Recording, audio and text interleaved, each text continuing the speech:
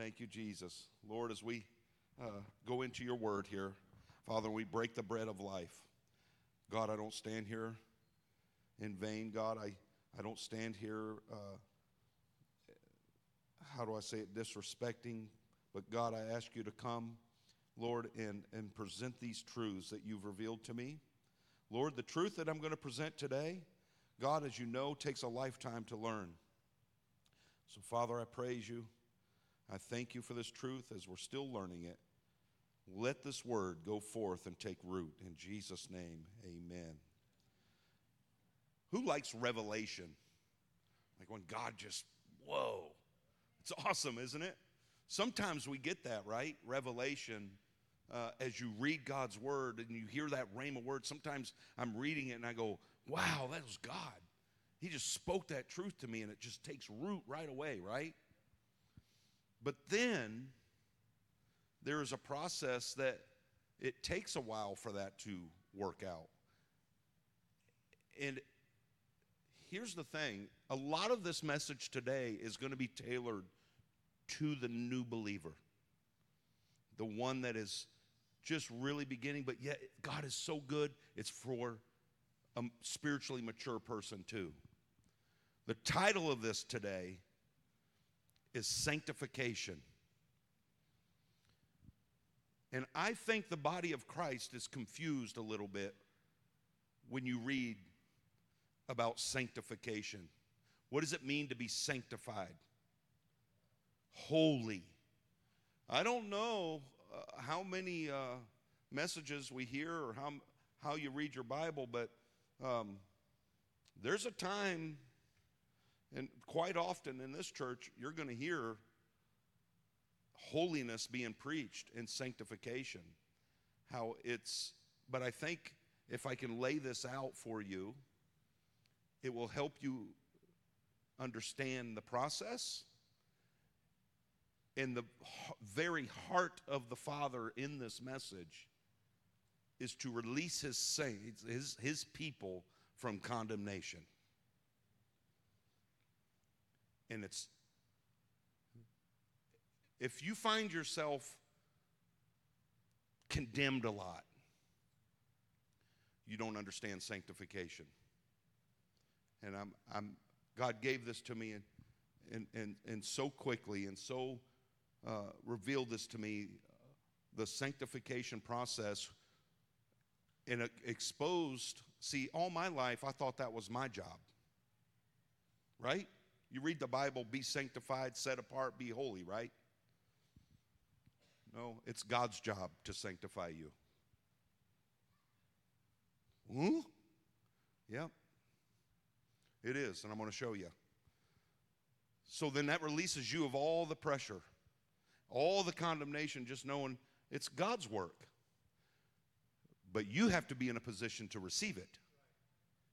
And I'm going to show you why we miss it. And these are the things that happen. Okay, so look at just two simple verses that you wouldn't think you could get 4 pages of notes from, but we do. John 17, verse 16. This is Jesus praying to the Father, one of his last prayers to the Father before the crucifixion, right? Look what he says. They are not of the world, even as I am not of the world. Sanctify them through thy truth. Thy word is truth. Now, why would he ask Father God to sanctify us? He didn't say, hey, oh God, help them sanctify themselves, did he? No, he said, sanctify them through your truth. Oh, hold on, listen. Sanctify them through your truth. How do we know? It's the twofold message. We're going to put this in my back pocket. It's a twofold message. A twofold message is the gospel summed up in the words of Jesus to the woman caught in sin. One, I do not condemn you. And 2, don't sin anymore. So yes, this message is about sin. This message is about holiness. This message is about sanctification. Justification is the starting line of the Christian race. Being justified. Hold on to this. You ready? Here we go. I'm going to move fast. Justification is the starting line of the Christian race, and sanctification is the track. Picture this. Sanctification is just the track on which the races ran on. Okay? The word sanctify means to be set apart. For those of you that don't understand that, be set apart. He's calling, the first thing that Jesus does when he releases us, he justifies and he sets you apart. He starts to set you apart. Not by a lightning bolt, not by a magic trick, not by his truth, by his word. That's why those that are in here that are going to attend the foundations class today, the first thing you're going to be instructed to, and the first thing that I'm going to do is I'm going to push you to the truth, push you to the word. If you don't have a reading habit in the Bible, you need to get to the reading habit. You need to read the Bible, the words of God, believing every word of it. Believing that it is God himself, that he wrote the 66 books over 1,500 years. Man didn't write the book. You have to believe he is who he says he is. If you read this word saying, well, this is just a matter of an opinion, then you've got the wrong heart when you open up the word. And it's going to be very hard to be sanctified. First, when you come to God, you have to believe he is who he says he is. That's why Jesus said, unless you become like a child.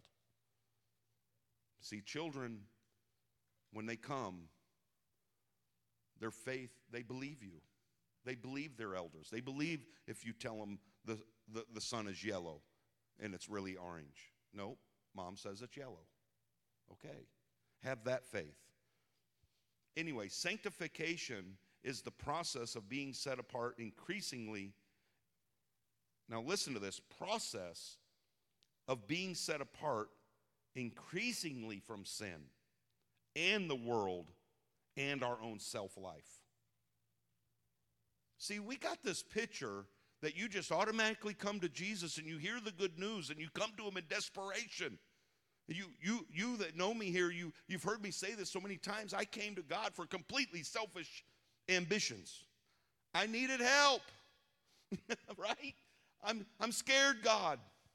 My life's falling apart, God. I'm sick, God. I'm this, I'm that, I need help. And we come to him, and we get justified immediately, but we don't get sanctified immediately. So all of a sudden, the ones that are farther in the race, running the race of the sanctification process, all of a sudden has all the advice for the new believer that's just starting this sanctification race, this increasingly separation from sin. Sin is what? Going the wrong direction. You're going the wrong way. That's what sin is. That's why Jesus said repentance. Repentance means turn around. Turn around. Come this way. Hey, I'm the bridge. Come. People, all of mankind, you're going the wrong way. That's the wrong road. Wide is that road. It leads to destruction, and many are going there. Narrow is the way to eternal life, and few find it. I'm saying over here, come, listen.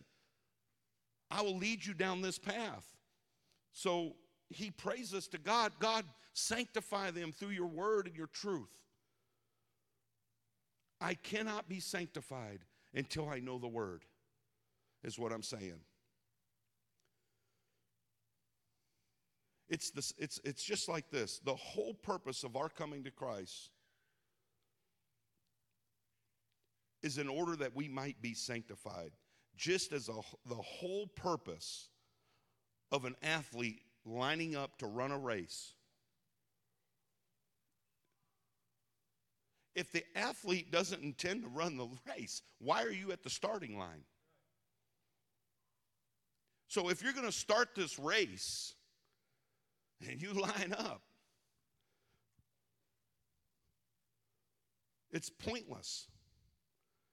It's pointless to even start it. It's pointless to even join us. It's pointless for the athlete to show up to a race that he doesn't really want to take part in. So God's purpose for us, like I said, most of us came to Christ. When I say me, come on, you guys too. Is there one person in here who came to the Lord just because you thought it was an intelligent thing to do and you were already a pretty good person anyway and you didn't need anything in life? You just came to the Lord because it made sense? No. We all, now, even so, you're a pastor's kid, raised in the house in the goodness and the grace and under the altars of God. You still had to come to yourself.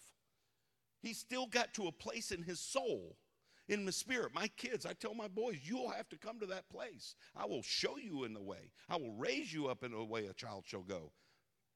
And believe with all my heart that when you're old, you won't depart from it. But you might depart a minute. And I pray God's protection because you're going to have to choose yourself to start the race. I don't just assume my kids are right with God because I'm right with God. I tell them, I don't care if you're playing the drums for God, if you're living in a house that's sanctified and set, it's my house. And as for me and my house, we're going to serve the Lord. I don't know what you're going to do with your house. And I tell them that. You choose. You're not going to heaven. I can't get you there. I'm not Jesus. This is what you do. You do right by men. You let your yes be yes and your no be no. Raise them up. Worship God. He's the creator. So, and hopefully as they, and they have, and every child, and that can start at this age and it can start at this age. Whenever that starts, there is a point and a place that they decide to line up and run the race. And as you run that race, that sanctification process starts, man. Come on. You know why you're so condemned? Because you think you're automatically sanctified because you went to church for the first time last week. You know what I mean? And then it's like, well, I had a guy tell me, well, Steve, if I come to Jesus, do I got to stop smoking weed? I said, no. Why would you do that? Just read his word, man. Just get to know Jesus. Well, I could do that. I mean, he was serious. He loves that. He loved it too much, more than God. Well, but if I can bring it with me to God, I'm okay. I'm telling you, we're going to get right into that. How many of us are bringing that, rocking back and forth? I say that because I know God. I know that I'm not the sanctifier. The church is not the sanctifier. God's the sanctifier. Right? And I'm going to get into what is sin and why does this happen. So first of all, let me not get ahead of myself for the sake of time, go through this because it's good meat that you're going to get here today. What is the purpose for us? What is God's purpose for us? So most of us, like I said, come with selfish motive to get some benefit for ourselves. Like I said, healing, deliverance, but we're basically escaping some kind of hellfire. Help, help, help. I need help. But God still received us in spite of it. Later you fall in love. Think of it this way, when he gives us the story, the father of the prodigal son loved him so much that he welcomed him back, even though the son had come only to what?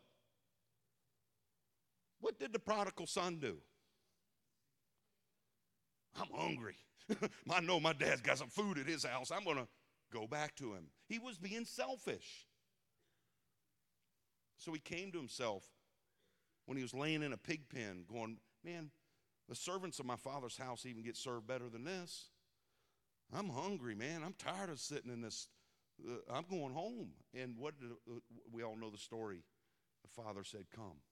That's justification. Come on. I love you so much. Come. That's how good God is.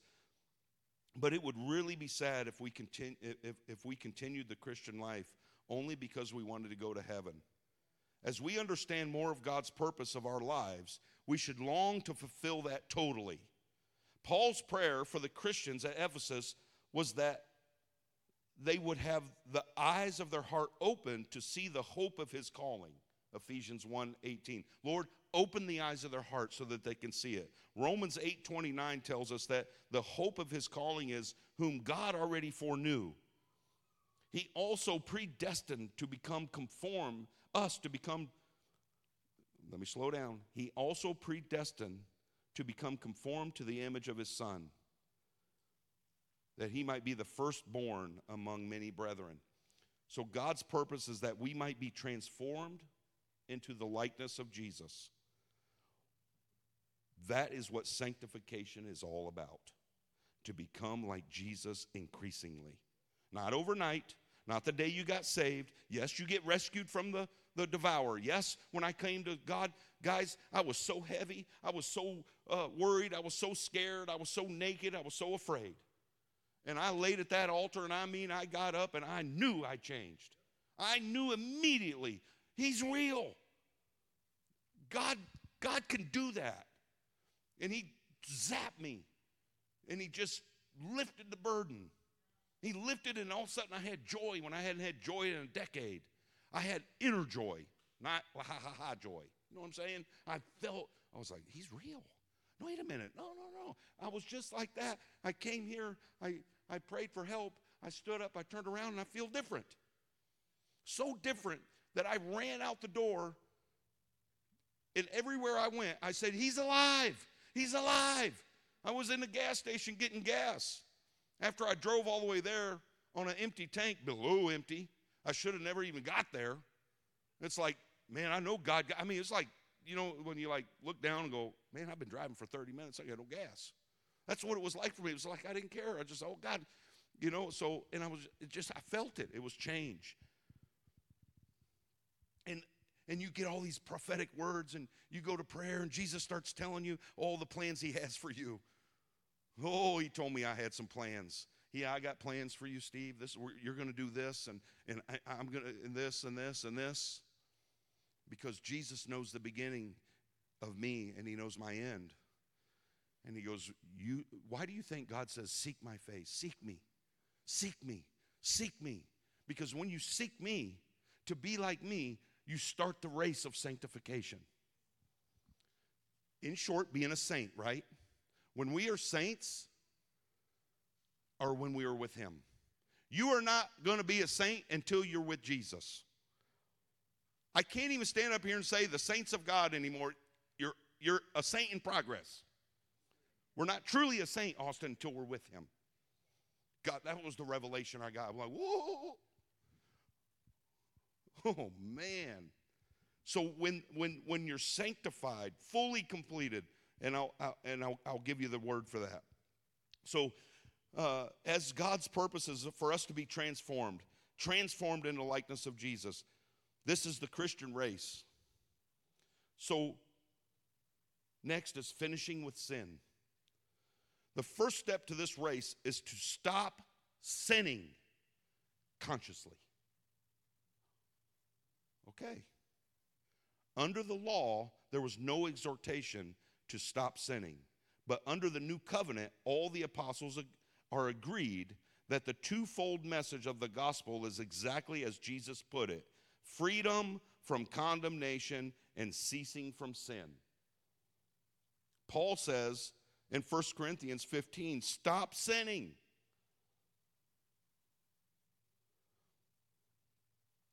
John says, I'm writing these things to you that you may not sin. In John 2:1. Peter also exhorts us to cease from sin in 1 Peter 4. So the Bible is clear. Stop sinning. Number one, stop sinning. Don't worry, we'll get into the fallen. Because this is what brings condemnation, if you listen to what I'm saying.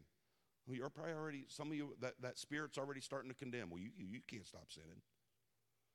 Wait, let's clarify sin. Let's clarify it. What did I say? Consciously. Stop consciously sinning.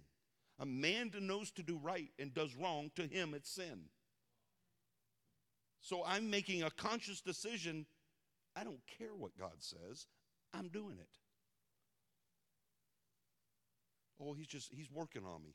No, he's not, because you won't let him. He told you stop sinning and you're still doing it. You're going against the sanctification. He'll give you the grace. He'll give you the power over it. Resist the devil and he'll flee from you. He gives us all the tools. So, after explaining justification by faith in Romans 5, Paul asks this question: what shall we say then? Are we to continue in sin that grace may increase? Romans 6, and again with a greater force this time. What then?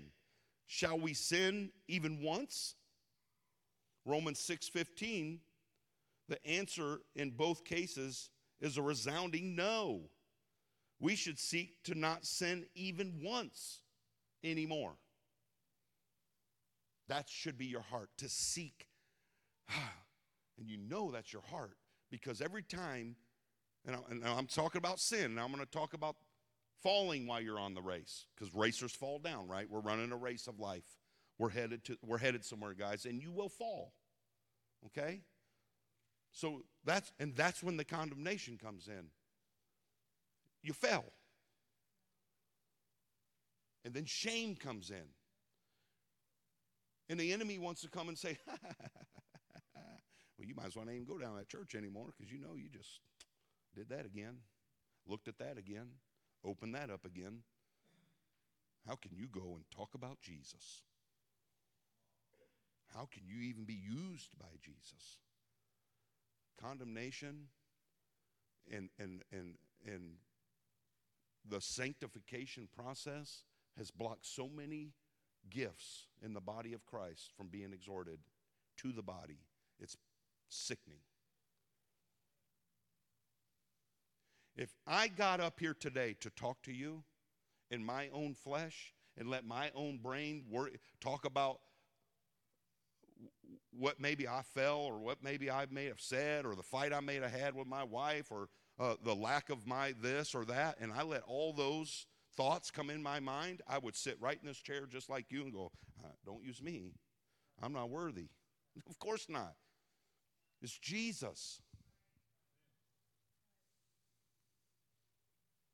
It's a process. I consciously do not want to sin. I go out of my way to make sure I do not sin. And I think Christians get misjudged because you automatically think that you're just not going to sin anymore. Well, you don't want to sin. I'm saying you know what you came to.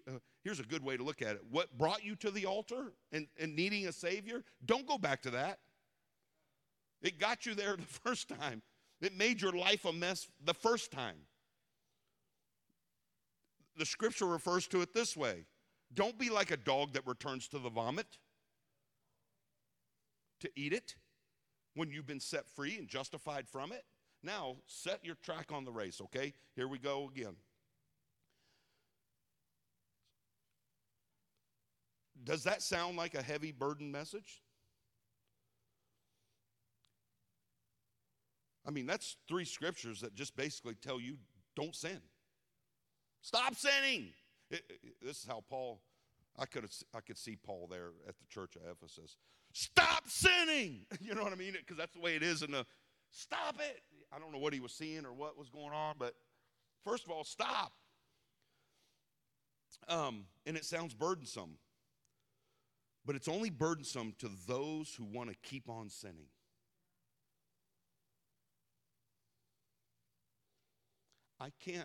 When you come to Christ and you choose to start this race, and yes, you came in selfish ambitions, and you've seen a Savior, or maybe you haven't seen when he starts to sanctify you, that's why it's so important that I don't judge a brother. How can I judge where Austin is in his sanctification race? Because it's God that's faithful to complete a work he starts in him, not me and not the church. He starts it in each and every one of you. Your walk is different than my walk. Your walk is different. But we all proclaim to serve the same Jesus. We all have the same heart. Well, I don't want to sin. I'm on this road of sanctification to be set apart from the world. I can't do that. Been there, done that. I've seen what the world had. Nope, I'm not doing that. I'm willfully choosing. Nope, I've been a drunkard. Not doing that again. I know where that gets me. Nope, I don't, you know what I mean? Nope, I don't do that. Oh, yep, lie, yep, cheat, whatever. Nope, I don't, no, I'm not doing that. And then we'll get into unconscious sins. That's when you hear people say, well, we're all sinners. Oh, it's a difference. Yeah, we are. I'm just not a willful sinner. I don't consciously try to sin. My heart is to not let something stupid come out of my mouth. You know what I mean? But it does sometimes. And it gets me in some trouble. I learned this over 27 years of walking with the Lord, that you arrive. And know my heart that I am trying to be sanctified. But I won't fully be sanctified until I'm with Jesus. And then now that makes it my calling complete. I'm going too slow. Because the good is to come. Hold on with me. Jesus was anointed to proclaim release to the captives of sin and to set free those who are trodden down by Satan, according to Luke 4:18. The glorious new covenant promise, sin, and man, those of you who know me, I love studying the new covenant. If you don't understand the new covenant given to us through Christ Jesus, you need to research everything, study yourself, know everything about what this means to God, what the new covenant is for mankind, and it will cause you to praise Jesus. You will truly understand when you understand the new covenant. The new covenant, the glorious new covenant promises, sin shall not be a master over me. You're not my master anymore, sin. No, you're not controlling me anymore. I'm not under the law of the old covenant, but I'm under grace, the new covenant established by Jesus. The first step to victory is to believe that such a life is possible for you and I. Okay, so here's what I'm saying, and here's where many people get tripped up. This is where messages like this is what get different doctrines going and get people all tripped up on once saved, always saved. Oh, I got a good word there too. I can debunk that in about 5 minutes. But I'm saying that's where this all gets turned. This is where this kind of stuff gets turned around, the new covenant. The grace is so powerful. The blood of Jesus is so powerful. It eliminates sin. But I want you to get the picture of this. It's sufficient for those who are willfully not sinning. You're choosing to be sanctified and set apart by the truth and by the Word of God. If the Word says it, I do it. Right? So that sets you, that's the difference in someone that's willfully saying, I want to live this lifestyle, and that's the way it's going to be, and I choose to be this way, even though I'm on the road of sanctification, and I've read the word that says do not do this, and I still do it. Even though I felt conviction from God above. Man, come on, guys. I was a Christian for 5 years and still fudged my taxes. And then one day, you supposed to be doing that on your taxes, son?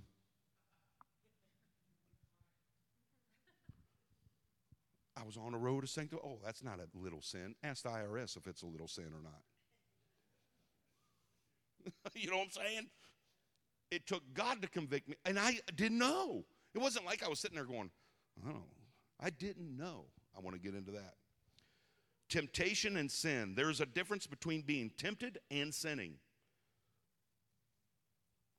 This is for you new believers, but I'm telling you, you spiritually mature Christians in this house, you're going to learn something here in the next 15 minutes. This is the meat of what I want to deliver. The Bible says each one of us is tempted by by when we are enticed by our own lust. That's when you're tempted. It's your lust. So when each one of us are tempted by our own lust, then when lust has conceived, the Bible says, it gives birth to sin. Sin is not born in our heart until the desire of our flesh has been allowed to conceive it. When Satan, or the flesh flash of suggestion into our mind, then we are tempted. So if our mind agrees with the temptation, then the conception takes place and sin is born. See how you have to consciously decide to sin? Oh, I didn't mean to. Well, that's unconscious sin then. That's I'll get to that in a minute. Maybe I can release it here, but I want you to be thinking about this.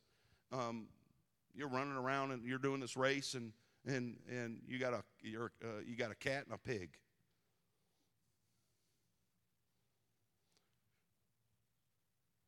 The cat runs and slips and falls into dirty water.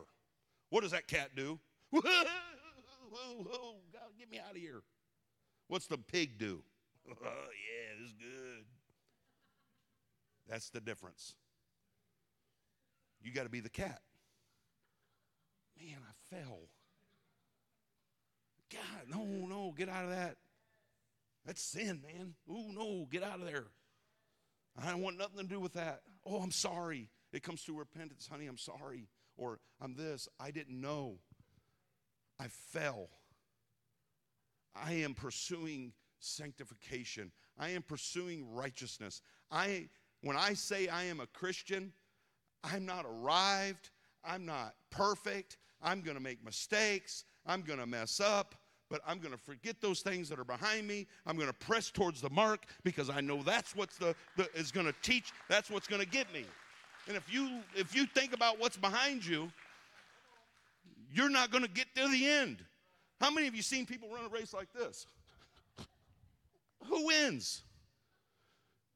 I don't know. I'm not a runner, but I would think if I was running and I was going for that target, I would be beelining, and I'm not going to do that, as fast as I could.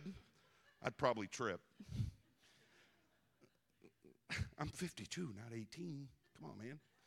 But anyway, I would stay focused. The runner doesn't look. I mean, watch those baton passers. They don't even hardly look. They're like, give it to me. Give it to me.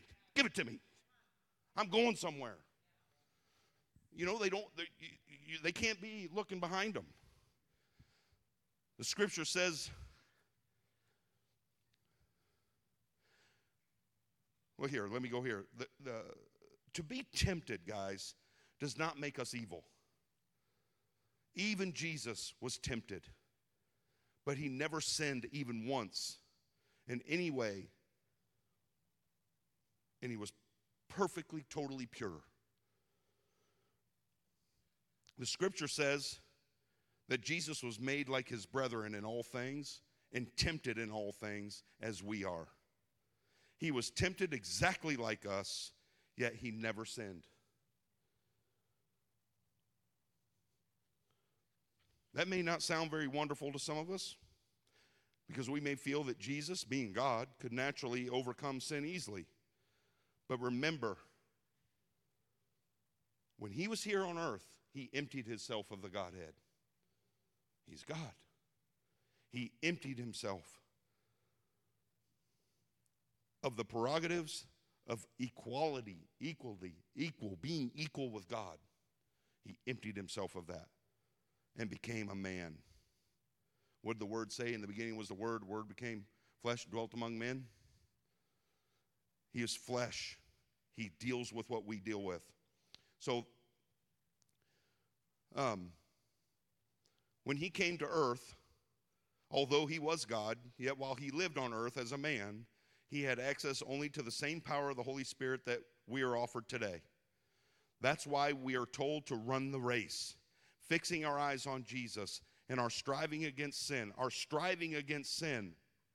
Today, we can look at his example and be encouraged. According to Hebrews 12, 2 through 4 is what that says. This is Paul's words.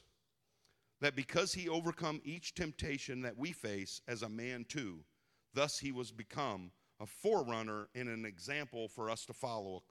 That's Hebrews 6:20. This is the secret of godliness. Christ came in the flesh, and he was declared righteous in the Spirit, according to Timothy 3:16. Although he had our flesh, he kept his spirit pure throughout his life. This is what gives us hope that we can too overcome, because he has overcame.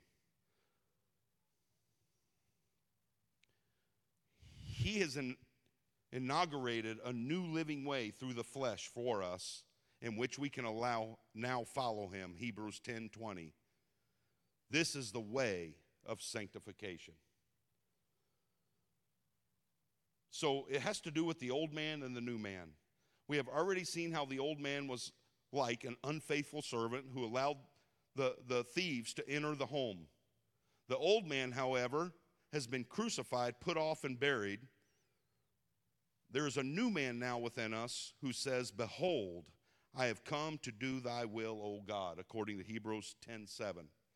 You have a new man. You're a new woman of God. You're a new man. And all you're saying is, I choose to go this way. I'm choosing to serve God. I'm choosing to not willfully sin as we encounter this. Yet we know that it's possible for a disciple, it's possible for a disciple of Jesus to sin. So I sat here earlier saying, sin no more, don't sin, don't sin, don't sin. Paul said, don't sin. Steve, stop sinning. You know what I mean? Stop. But yet we all know better than that. And that's where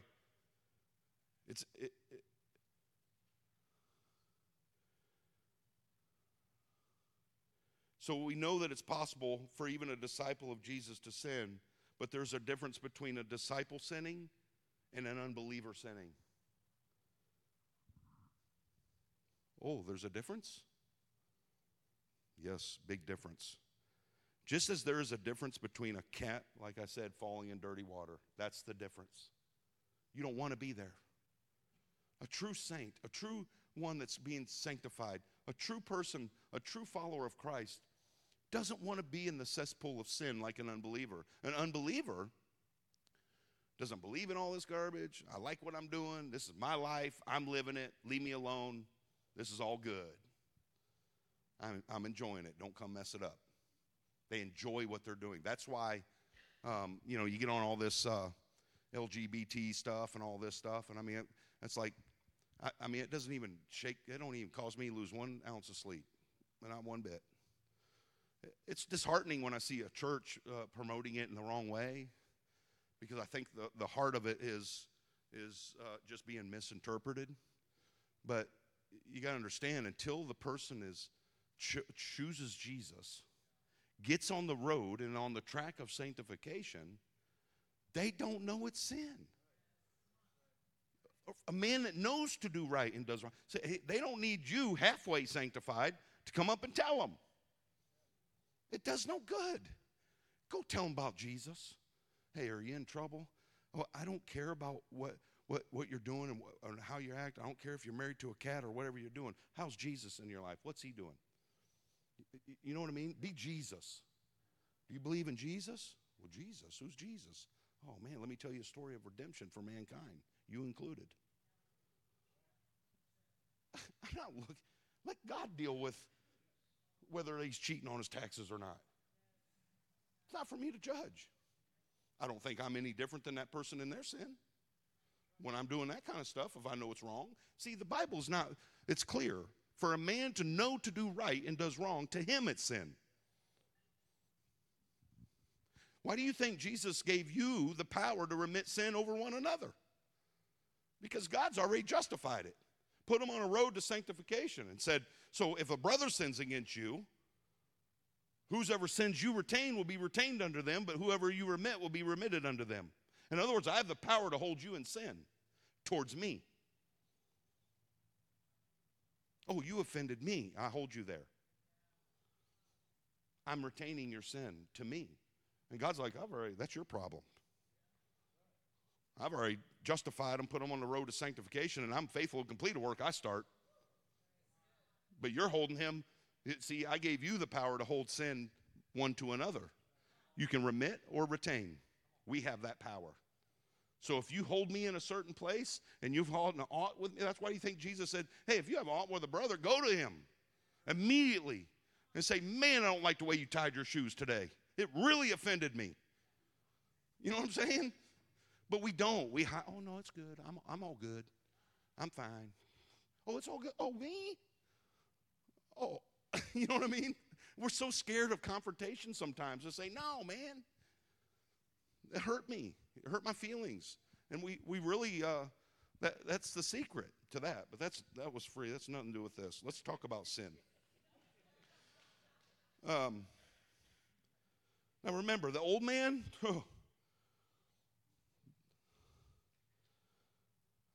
okay, the difference between disciple sinning and an unbeliever sinning. Just as the disciple of Jesus has a new nature that loves purity and hates sin. Think about it. If you're Jesus's, don't you really want to focus, you really want to be pure, right? You really do want to do good. He's put it in your heart. You're like, man, I know now. I've been saved. Yeah, I want righteousness. I want to live this way. I want to leave a legacy. I want to do what's right. I don't want to be known for X, X, and X, and X. And I don't want to pass this down to my children and their children and their children. I want to change something here. And I'm going to believe this word. I'm going to tell you something right now. If you're in a generation, a family generation I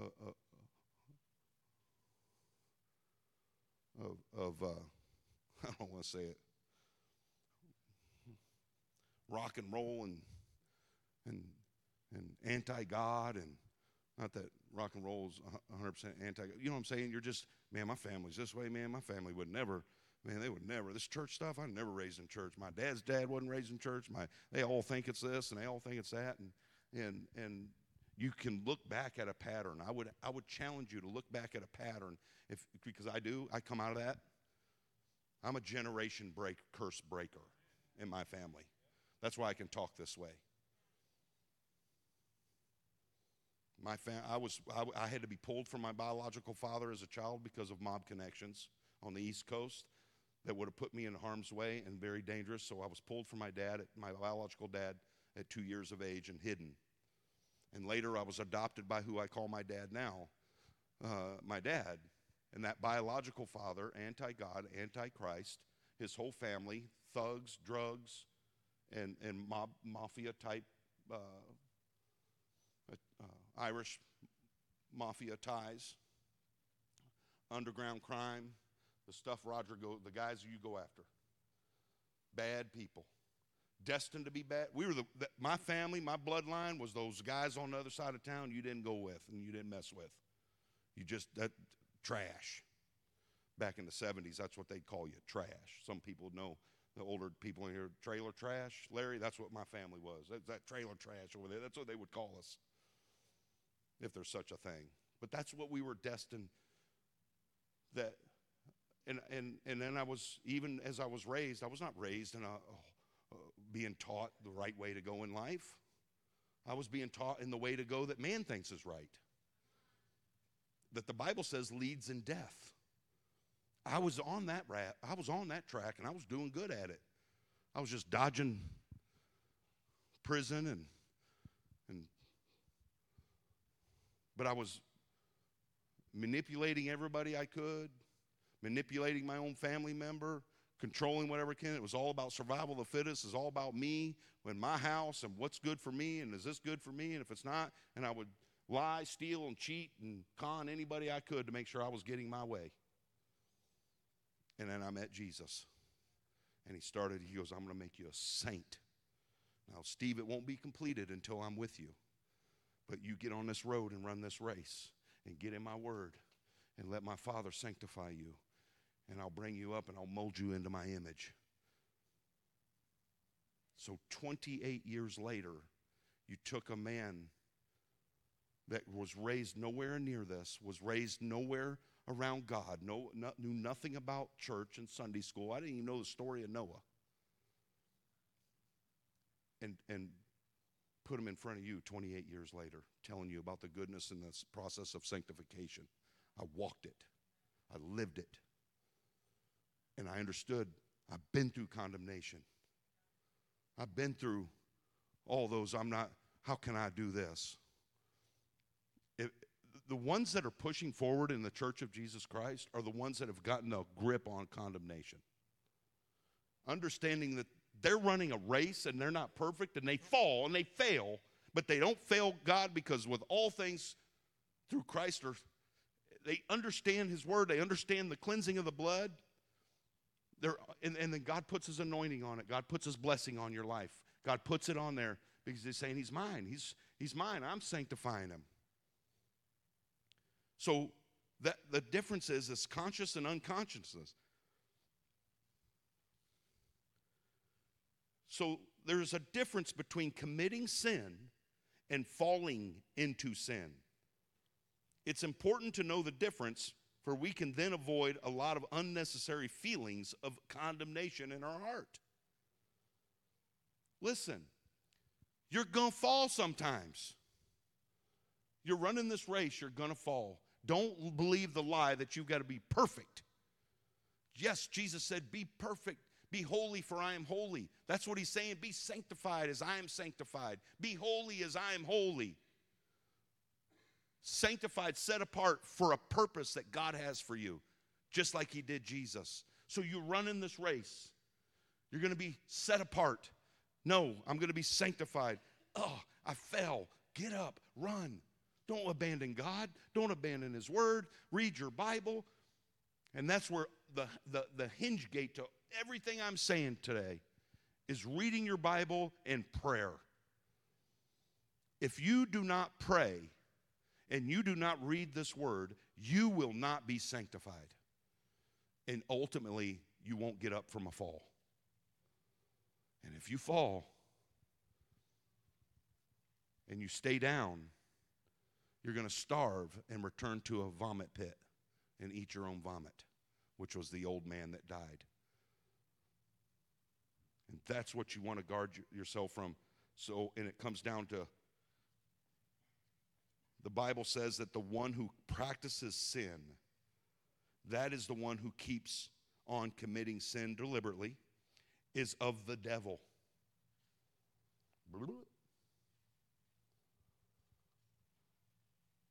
So listen, if you are willfully sinning, you're willfully sinning. I don't know if you are or not. You don't know if I am or not.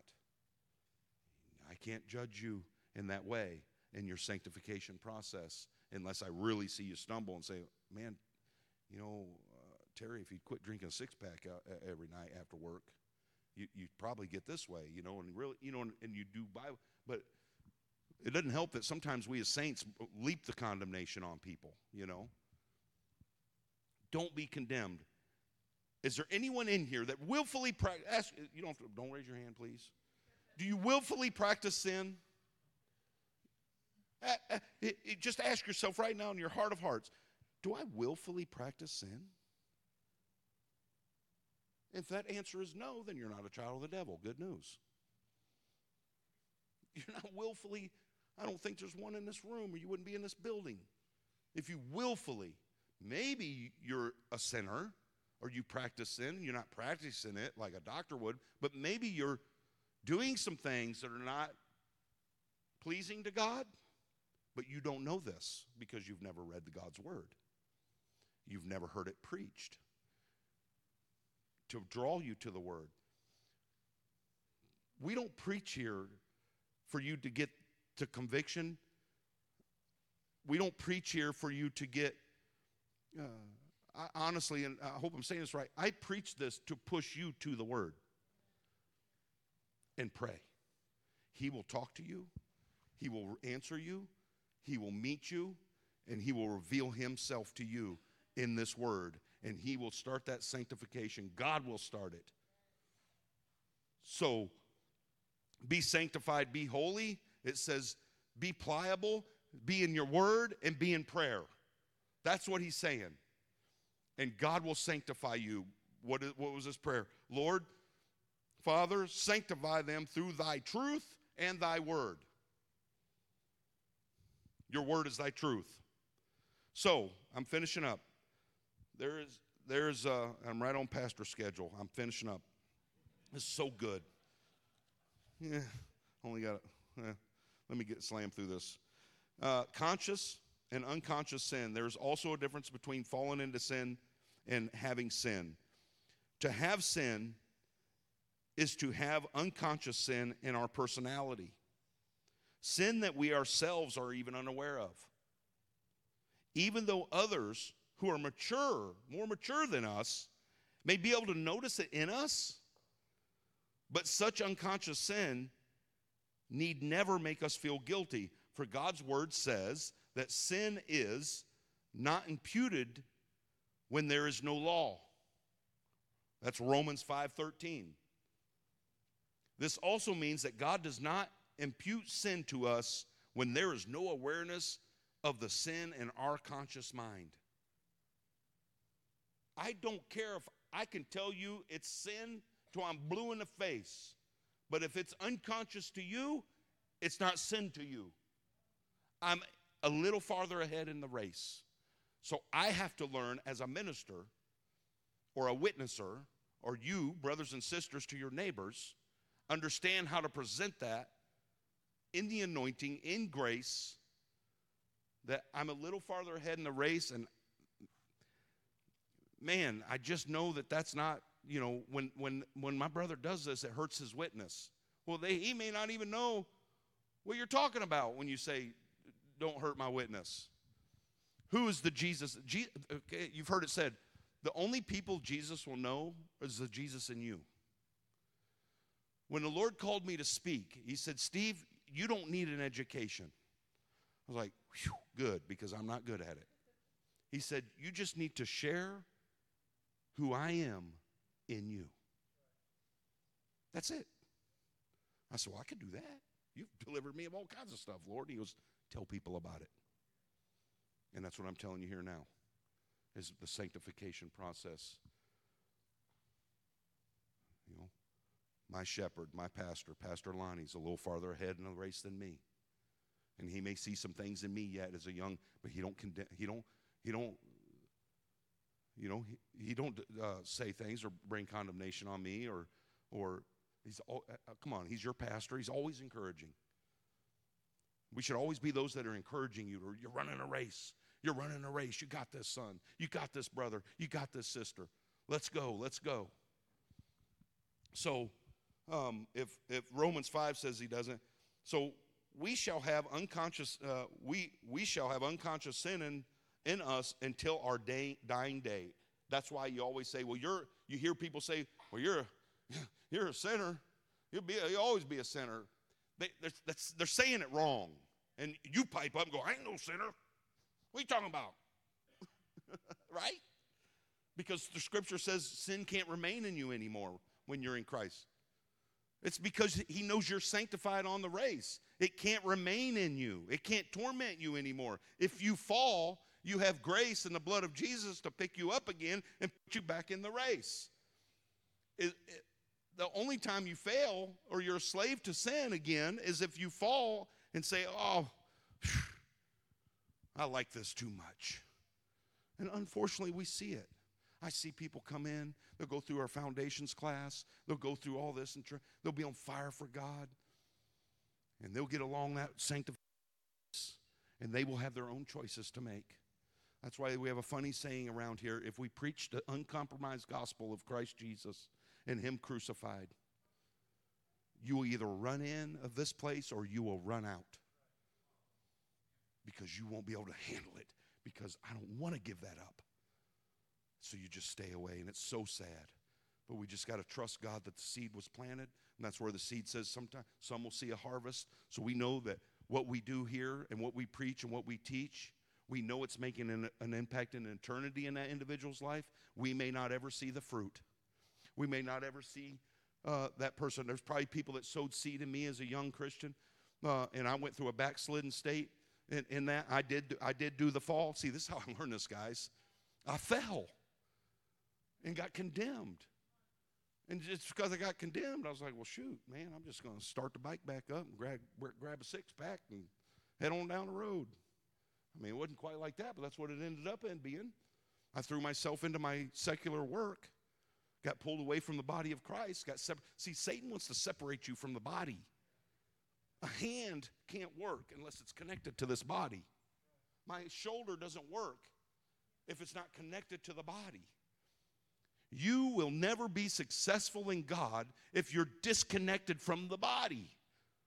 That's why a cell group or a life group at home never works and is not the will of God. Well, I get my church on TV. I get my church, well, we just do it in my house. That's not God's will, just so you know. It may have to start there. Some people that may be all they have. You live in Timbuktu, Iowa. Nothing against Iowa. I lived most of my life up there. It's kind of Timbuktu, you know. I mean, I can take you to some rural areas.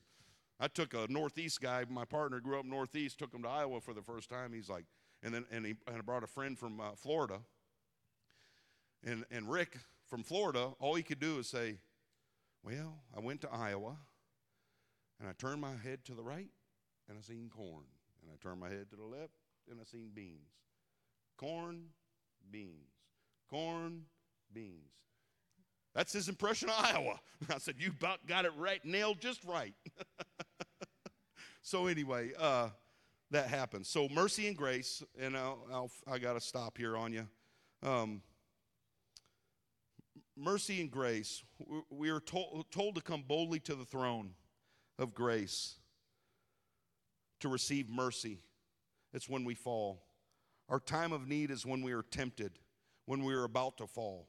Just like Peter, when he was about to sink in the Sea of Galilee, Matthew 14, that's when we should cry out for grace. That's just as Jesus stretched out his hand. I had this picture. Just when he stretched out and said, Peter, come on, that's when we need to be yelling, Lord, help. I need your grace. I'm being tempted. I love to do this, and I'm going to hide it. You're a child of the devil, man.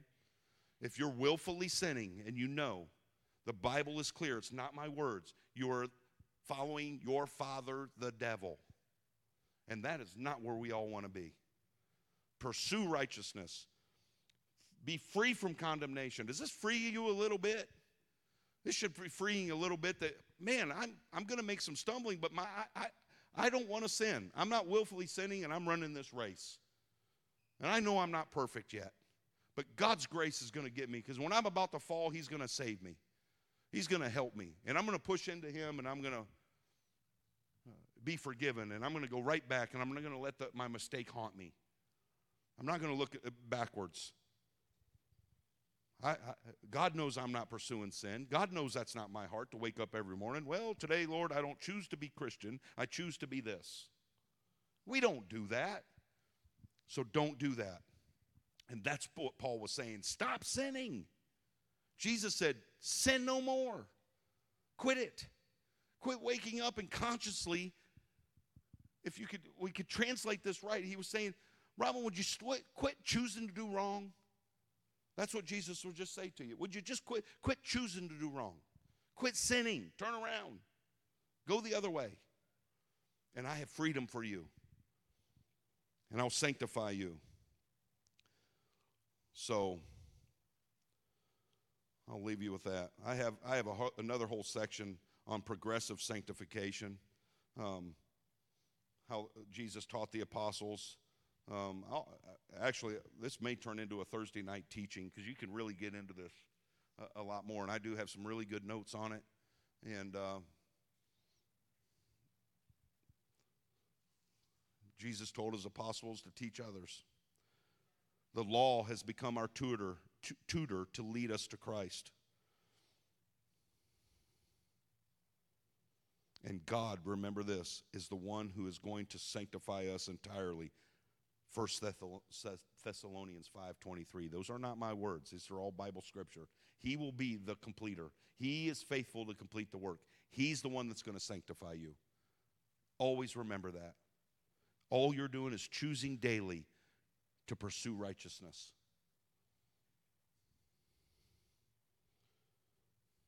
It's 12:30. I got to be done.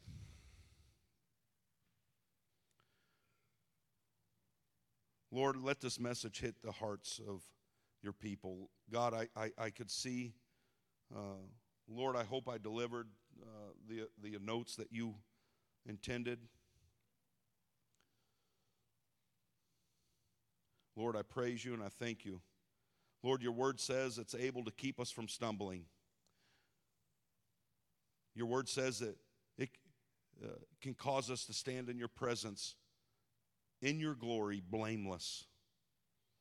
So, Father, I praise you and I thank you, Lord, and I ask you to let every person in this room, let this word take root, that they are more than an overcomer, that they're running a race, and they're going to be like a cat.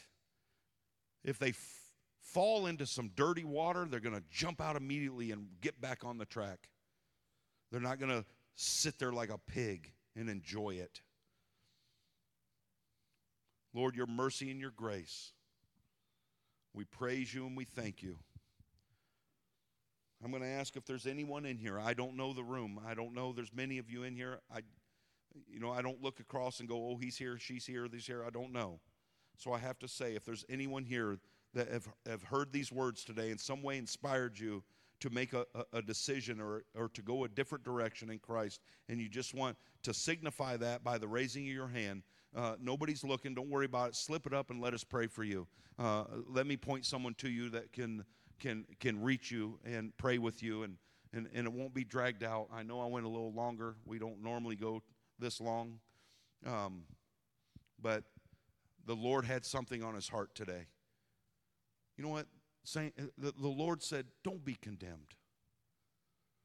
Quit condemning yourself. Quit thinking you're not worthy to be used of God. You can be used of God. Don't be a captive of sin, he says. Make a conscious decision to pursue me and my word and my righteousness, and I will sanctify you, and I alone. Amen. Well, Father, I praise you and I thank you, Lord, for this day. Be with us all, Lord, as we travel, as we play with dangerous fireworks and all that stuff, Lord.